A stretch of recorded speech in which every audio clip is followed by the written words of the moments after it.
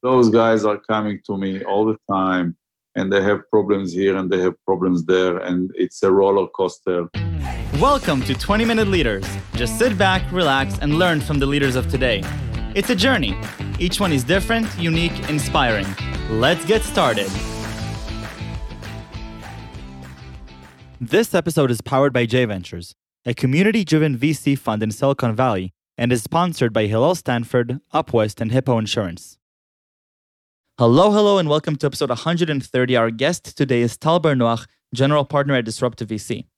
Tal is a General Partner at Disruptive Ventures, a privately held venture fund run by investment professionals equipped with extensive global technology and media relationships. He also serves as a board member in various technological companies, such as Beamer, Anadot, CoCycle, SpeedUp, and Taylor Brands. Previously, Tal founded and led companies such as SEA, which IPO'd, Orca Interactive acquired, Bell & Sync acquired, and Dotomy acquired, and helped found SOSA, a global network of tech innovation hubs. Tal Bar-Noach, thank you so much for being on my show, 20-Minute Leaders. How are you? Good, thank you for having me. Where are you calling from right now? From my office in Herzliya. Wonderful. And how is everything over there with the whole COVID situation and obviously and all the protests that are happening? There is tense with but in terms of COVID, we have, I think, 1,500 cases per day. There is about 380 in hospitals that are, in more difficult situations. They're trying to manage it and to take the numbers down. Hopefully by September 1st, when kids are going back to school, it's going to be much better than now. Definitely. And, I have to say that while we hear about COVID all the time, one of the things that I'm really curious and I'm very excited about for this conversation specifically is to talk about your journey. You're currently running Disruptive Ventures, but you have a long history in the tech industry, all the way from your days in the intelligence forces, moving on to creating your own companies and being a serial entrepreneur. I believe you were in some caliber, a part of 3 or 4 acquisitions, which is just, I'm sure there's phenomenal stories from there.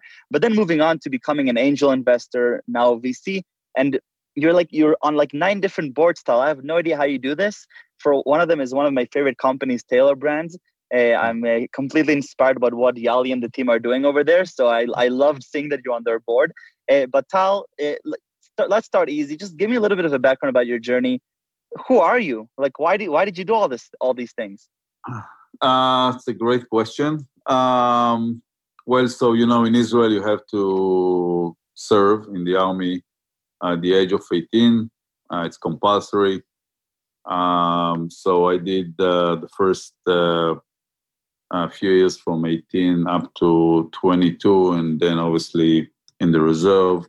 In the army, I was in special intelligence unit. You can't really talk a lot about it. But I can say that was the first time where someone gave me a real chance because I was pretty junior. And at the age of between 20 and 21, the head of the unit called me one day and said, there is a guy here that he's ranked about 3-4 ranks above you.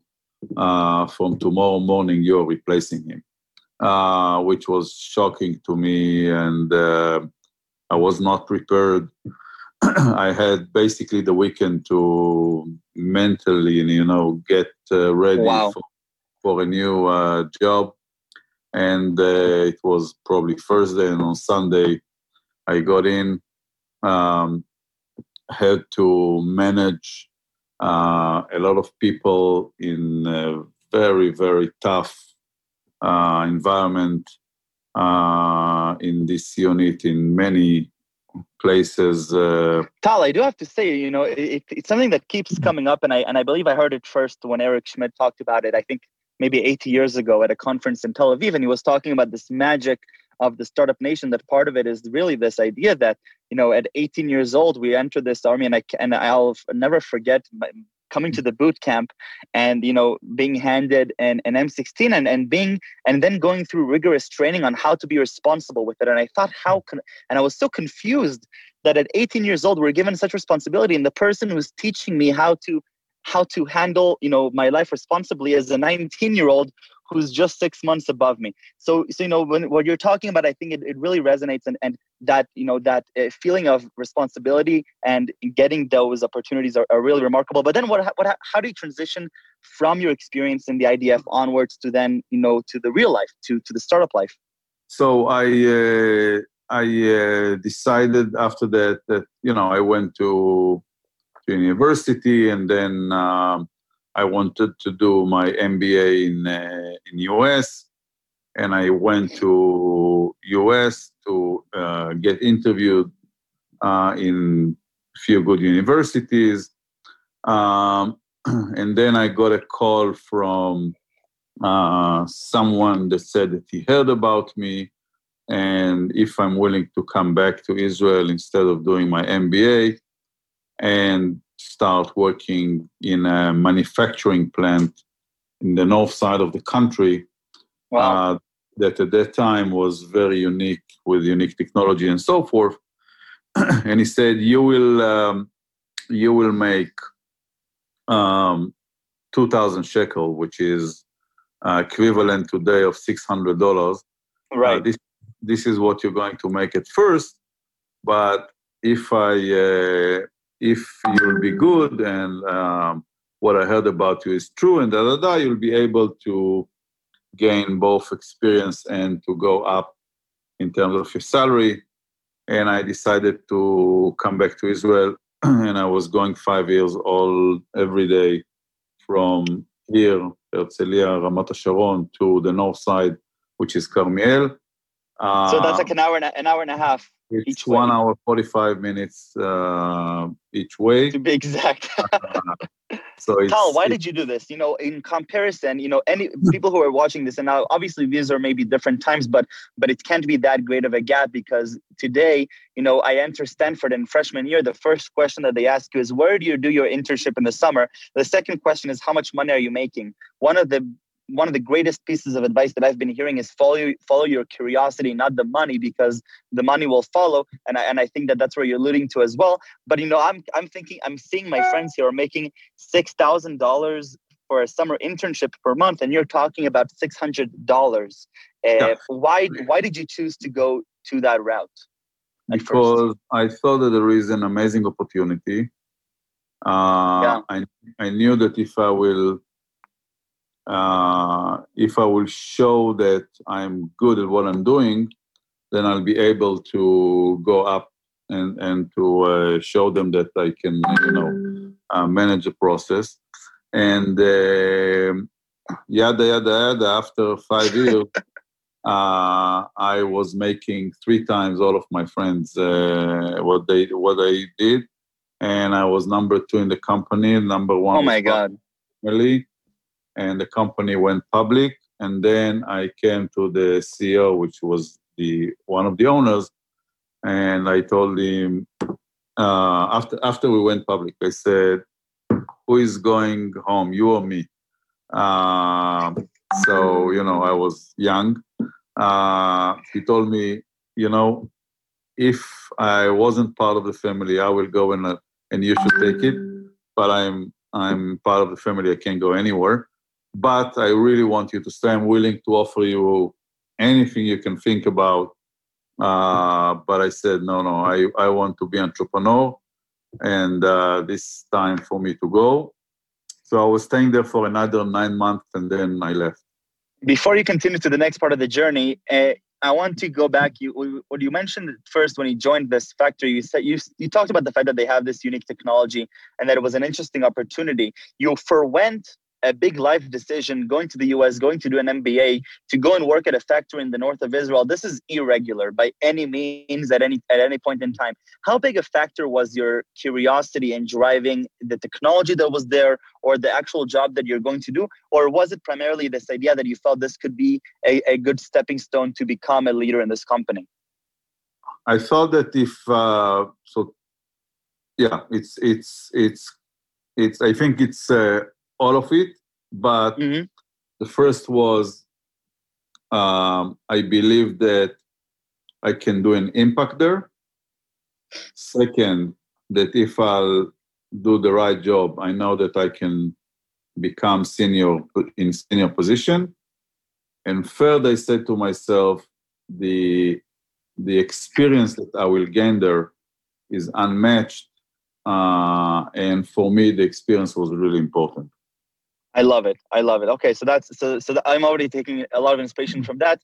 And you decide that that's just the beginning of your career in terms of actually hands-on work. You then go and you work at a few other startups. But I want to make sure we also leave time to talk a little bit about your take today. So walk me through now your transition. I'll walk you now fast. The first company as an entrepreneur, it was in the multimedia area before the internet, and with the Israeli chutzpah, we went to the International Olympic Committee, the IOC, and to the NBA.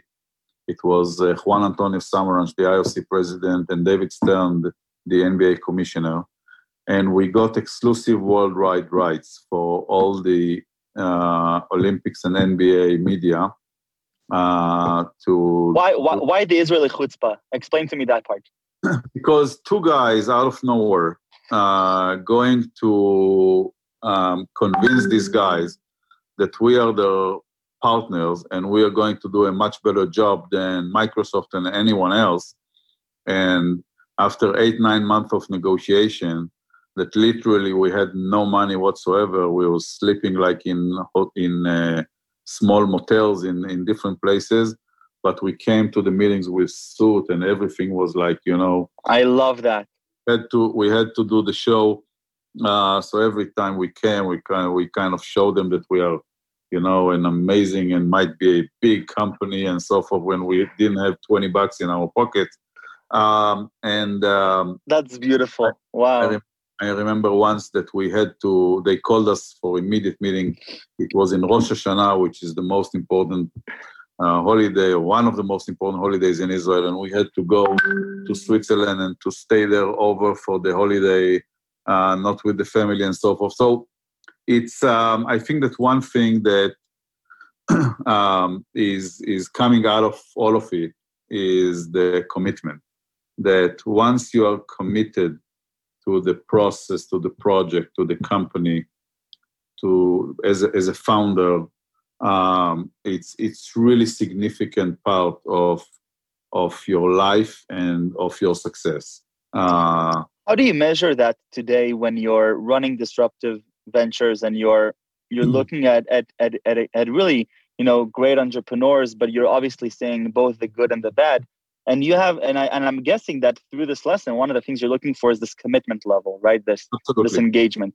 Absolutely. And I'm telling those entrepreneurs that are coming to me every day, I'm saying, guys, you're going to a 10 to 12 years commitment to a company that you're going to live, breathe, all of your life is going to be around it. It's going to be much less family time, less friends time, less all of that. But I'm saying that if it's really into you, it's in your body, and you decided that you're going to do it, nothing will stop you. And I felt it as an entrepreneur, and I know today that when I see those guys that are coming with the eyes open like this, and they talk about their ideas, and you see the passion and the energy and everything else, you know that you have someone that you can go with. So obviously, obviously one of the big tasks that you're faced with is to differentiate between artificial passion or theatrical passion with real intrinsic passion, right? Because I'm guessing, especially, around the world, a lot of accelerators and a lot of, startup schools, they teach you how to pitch and they teach you how to present. And now with my hat on as a senior associate at J Ventures, as I'm examining different early stage startups, a lot of the times I ask myself, are these people really passionate about what they're doing, or do they feel like they're sort of in a Y Combinator demo day that they have to go and scream at me, right? So how is that all intuition, or how do you go about and measure whether somebody's really ready to make that commitment? It's you have to meet them again and again and again. Right. And to ask all the questions that you think that are relevant. You're coming from this way, you're coming from this way. Right. And you understand, you have a picture that you're trying to understand their commitment, their level of commitment, how excited are they about it, and how long they're willing to go with their passion and dream. Because if you don't have it, I think it's the odds of successful startup are against those who are starting. Right. That's the statistics. Yeah. So if you don't have the passion and the energy and everything else, the odds are much less. So you need to have so many things, so many ingredients into the equation that the startup will be successful, that you need to bring some of it in terms of your body language, your energy, your passion, the way you describe it, and then it will help you. So angel investments, they sound great. I get to talk to quite a few angel investors, and it seems like, it's living the life, working out of coffee shops and meeting great entrepreneurs. Why form a VC? Why form Disruptive Ventures? And what is Disruptive Ventures? What is sort of the mission there? So we started Disruptive because, I was entrepreneur and then angel, and right. then I started Disruptive. And Disruptive, I said to myself that there is a vacuum between the seed stage and round A. We called it Seed Plus. I heard many talk about this, like the power seed round, that people need this extra, yeah. And in Israel at that time, there was no scale between them. So what was happening when I started Disruptive, there was so many companies that got seed money but couldn't go up to the A round because they left with no money after the $500,000 to $1 million they got, and then they was not ready for the A round. So I said I will tackle this place between the seed and the round A, and I will invest in those companies. Will give them the $1 to $2 million to help them go to the A round. So that was the thesis behind it. Why Disruptive? Because I really believe that the Israeli entrepreneurs have to come with disruption, ideas, technologies, product, business model, and so forth to compete with all of the global companies out there, whether they are in Silicon Valley, in the East Coast, in Europe, in Asia, and so forth. Because we are 9 million people country, and we have to think global from the get-go. If you don't come with the real disruption, if you don't change the way people consume product, work with product, come with innovation, do something that is really different, it will be very difficult to compete with those companies there. So I love it. By the way, Tal, just to make sure that when you're talking about the stage where you're investing, are you just adding on to the seed round, or are you a bridge round between the seed and Series A generally? I sometimes I will write the seed check, but it will be a bigger check than the usual one, and sometimes it will be the bridge between the seed and round A. I'm now doing my third fund, which called Disruptive AI, which is the junction between disruption and AI technology. I brought a new team to help me with Disruptive AI. Wow. A guy was the second in command in 8200. A Gadi that was a general partner in JVP, and Professor Yossi Keshet from Bar Ilan University, which have the biggest AI lab in the country. So we formed a group of people that will do investments in the junction between disruption and AI, which I think it's kind of the way to go when you move forward. When you look the next 10 years, AI is going to be a very important part of our life in general for the thing that we're going to do, behave, and so forth.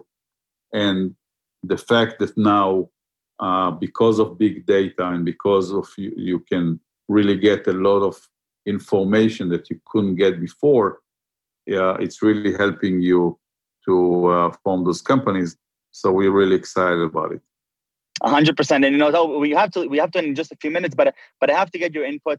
You're a board member of 8 or 9 companies right now, which I have no idea how you're juggling all those. Give me your 2 cents about the responsibilities of being a board member. What do you enjoy most about this experience, or what is your responsibility as a board member there? So I'll be very honest here, and I know that I'm a bit different from other people. Board is not important. Okay. What is important is the work that you do with the entrepreneur all year long, every month, every week, every day. Board is kind of a summary of what's happening up to now and what you forecast for the future. But we work with the entrepreneurs all the time. So I know before the board what will be in the board meeting. I want to prepare myself for this board meeting. And I think that, I'm always saying that because I work with young entrepreneurs, you mentioned Yali, but there is Yali and David and Daniel and all of those guys. I'm psychology. I'm just not charging for it. I love it. So, those guys are coming to me all the time, and they have problems here and they have problems there, and it's a roller coaster. And one day they think that they're the next Google, and the day after, oh my God, they're going bust. Yeah. And you need to really be, helpful for them and understand where they are, and give them a hug. And when you need to be tough. But really, I think that it's the whole enchilada that you're really supporting them and giving them your help and empathy and sympathy to help them really go through the tough times. The board is the other side of it, means that you really come to a 2 hours meeting, 7, 8 people, you get the summary from the company, you decide where you're going, you help them lead the next quarter or so. But I think the really important work is what you do in between and not those. Tal, completely inspiring. I just love it. Right before we leave, and by the way, I have to mention that I can't wait to share with you a slide deck, hopefully in the coming years as I go on my own entrepreneurial journey. But before that, I need 3 words from you, 3 words that you would use to describe yourself, or that any of your founders that work with you in the day-to-day would describe you as. Focus. Okay. Persistent. And friendship. Focused, persistent, and friendship. I love it. And obviously I didn't give you time to prepare, but I think that those 3 words are already exuding through the whole conversation that we had. So Tal, I want to thank you again for your generous time. And I know how busy you are. I think you have about 9 board meetings to attend to now, and then more companies to invest in. So thank you very much. Toda rabba. Thank you, Michael. Thanks. Take care. Cheers.